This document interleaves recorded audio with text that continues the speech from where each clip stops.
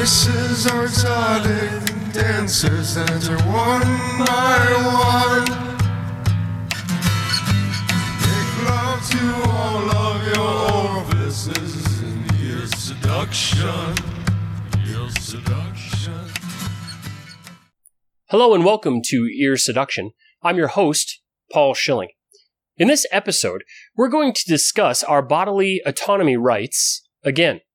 If you recall, from our last episode, we detailed out the definition of life, which helps us to identify evidence for our right to bodily autonomy, specifically by identifying that which we must do. From there, we compiled a list of biological needs, which are the basis for our human rights. They are air, water, food, shelter, sleep, and homeostasis. As you no doubt recall, we left out one very important need: sex. That is because sex, while a need and therefore a right, requires consent. This is the only right that humanity has that also requires consent from other humans. So it should be no surprise to you that sex is a human necessity and thus should be considered a human right. It should also not surprise you that in order to include this right in our list and in our science of morality, we're going to need to introduce some nuance, specifically the notion of consent. Because while sex may be a right all humans share, we cannot force each other to have sex, not without acting immorally. And it gets worse. Not only do we need consent from each other for us to claim our rights to sex, but the facts of our biology forces us into yet another moral conundrum, one that ultimately we cannot reconcile fully. I'll elaborate on that in just a moment. First, let's discuss sex as a human right, the limitations of that right, and the nature of consent.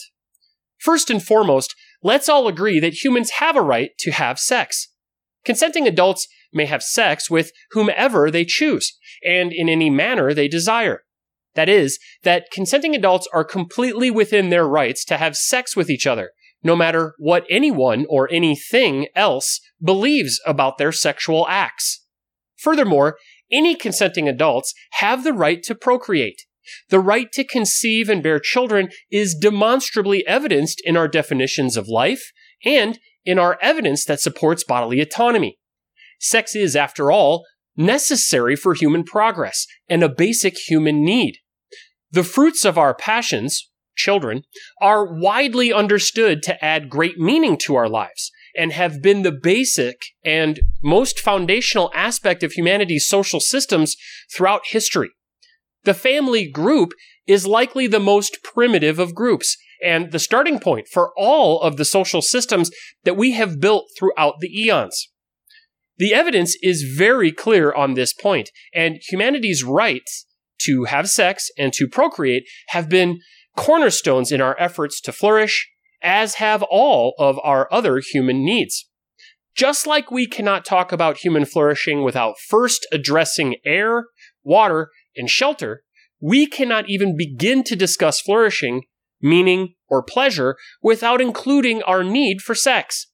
Sex was probably our first leisure and remains, to this day, a potent source of fun, pleasure, stress relief, and pastime. When we were bored, we had sex. When we were stressed, we had sex. When we were tired but could not sleep, we had sex. And when we fought, we made up by having sex.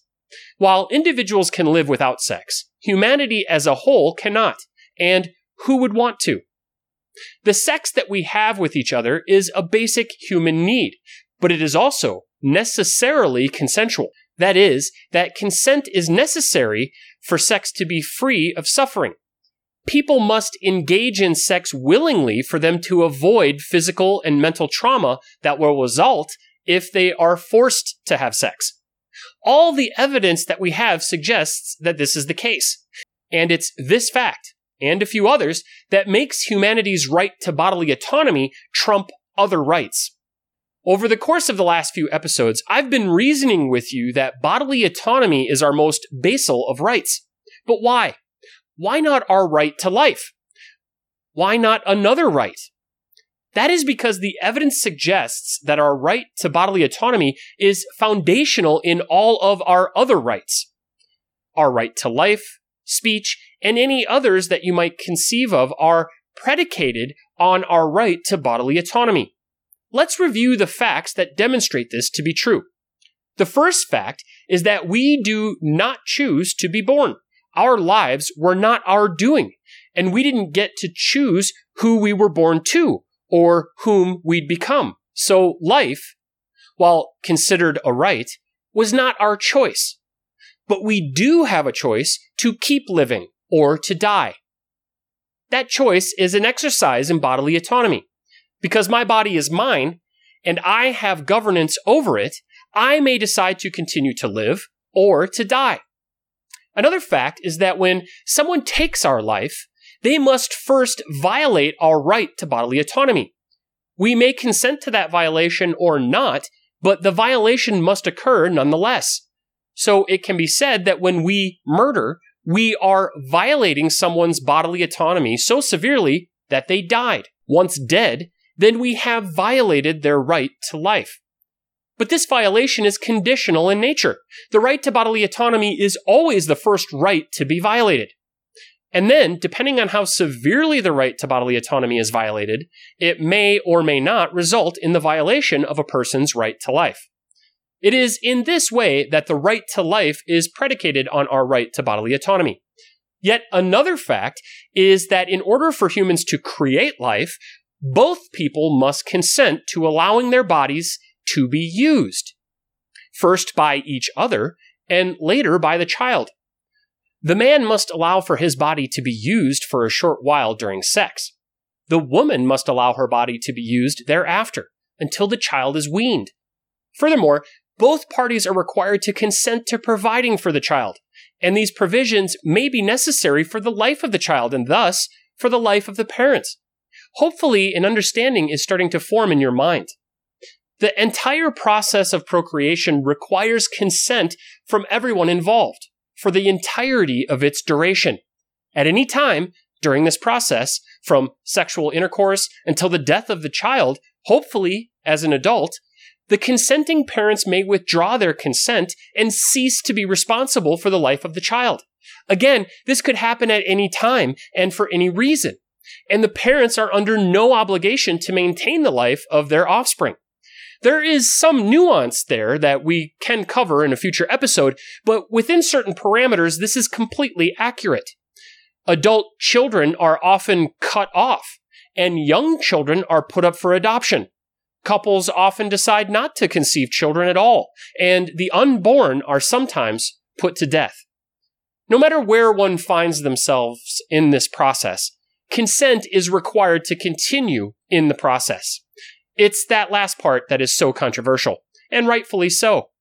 By no fault of our own, due to the facts of our biology and physiology, the unborn are gestated within the woman's body. Again, this isn't anyone's fault. This is just the way it is, at least for now. I say for now because if there is one way that we've discovered to outsmart the facts of nature, it's been through the scientific method. No longer are we required to pull and pray. Thanks to the scientific method, we can take a pill, use a condom, or install an IUD. So if there is a way to resolve this moral conundrum, that is the clear conflict between a pregnant woman's right to bodily autonomy and the unborn's right to bodily autonomy, the scientific method is our only hope. Returning to my point though, through no fault of ours, for a woman to claim her right to bodily autonomy, of which she has every right to do, sometimes the unborn have to die. To put it another way, the unborn are murdered. This stings especially severely when we consider the facts from previous episodes, like the fact that we've already determined that murdering those that murder is immoral. All the subjective moral facts and objective moral facts make that clear. So if we cannot murder murderers, then how is it possible that we can and should murder the innocent unborn?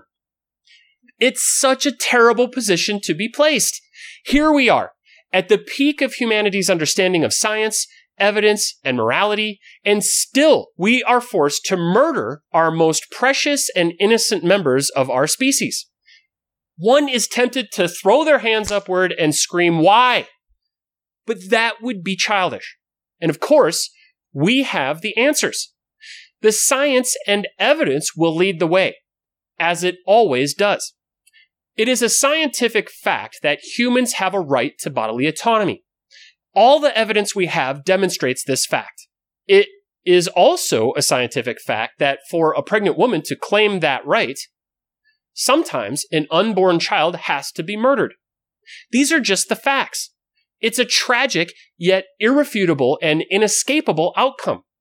An outcome that evidence and science can help us to understand and come to terms with. So let's review some of that science. We know for a fact that before some point in the gestation period of a human being, they do not feel pain or suffer.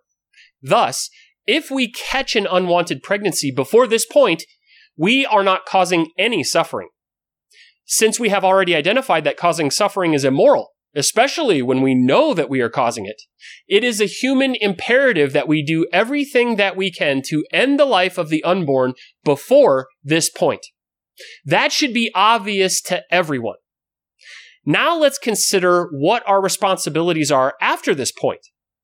As part of our science of morality, we must come to terms with some important moral facts.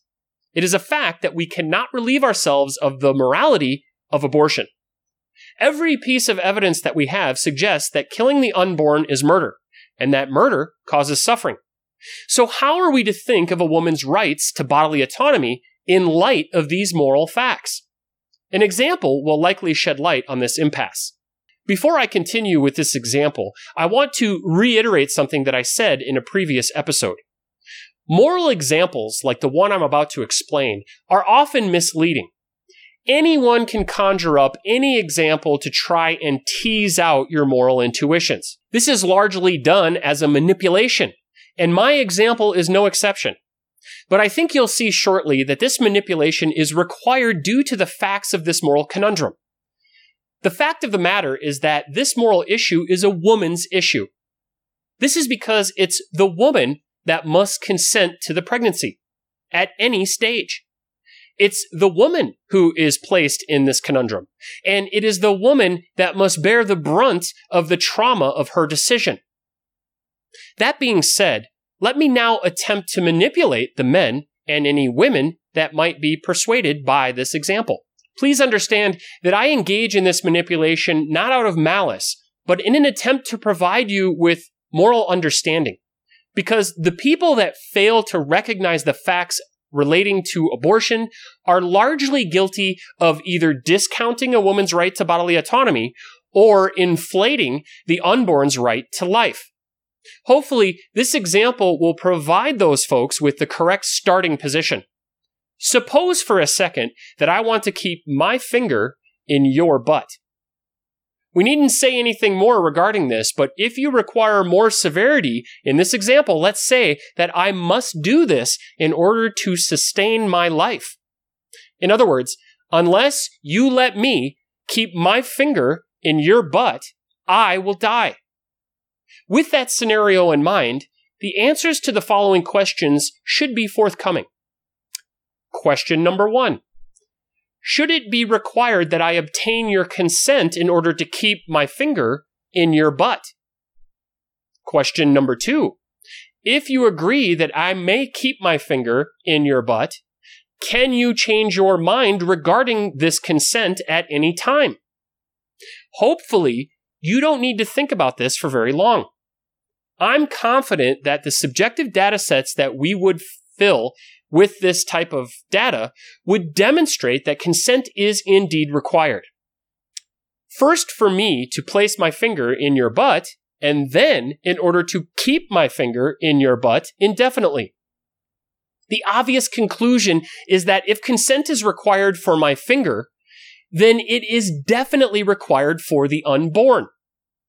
No matter which way you try and approach these questions, the conclusion should be clear.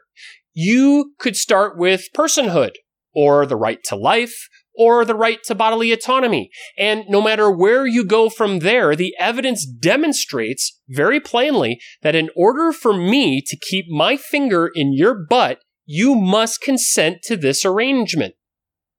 If you'd like to contribute to this subjective moral data set, please leave your answers to these two questions in the comment section.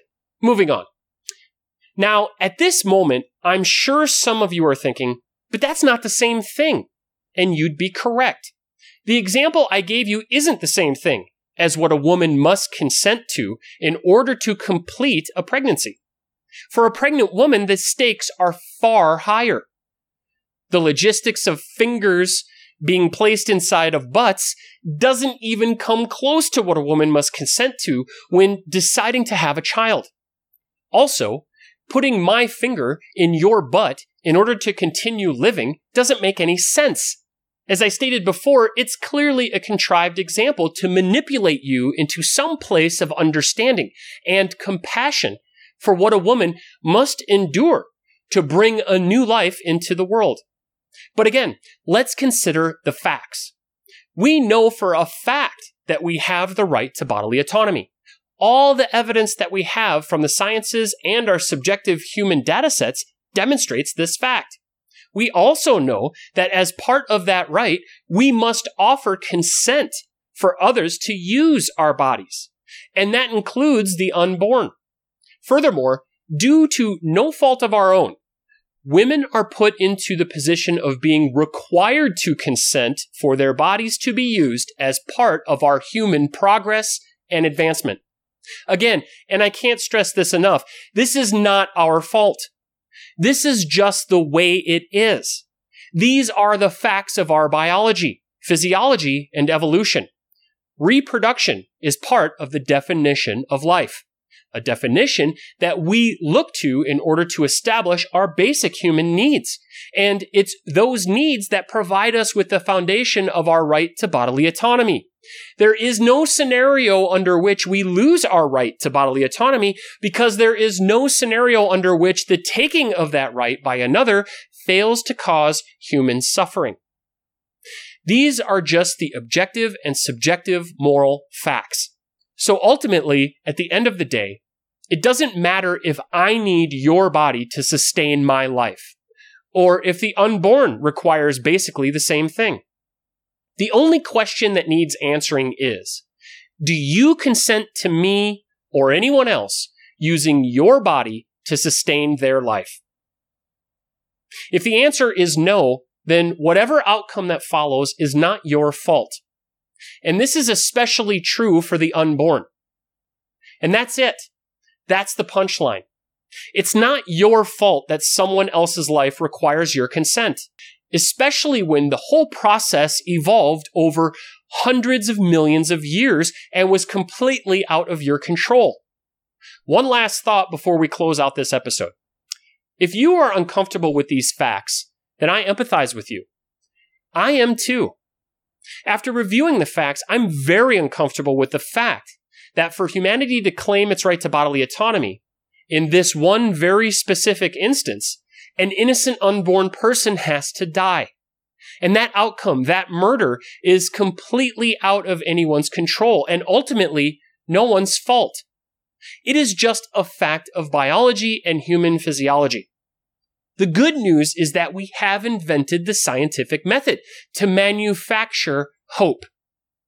Hope that one day we will figure out a way for the unborn to continue to live happy and healthy lives long after the pregnancy was prematurely terminated.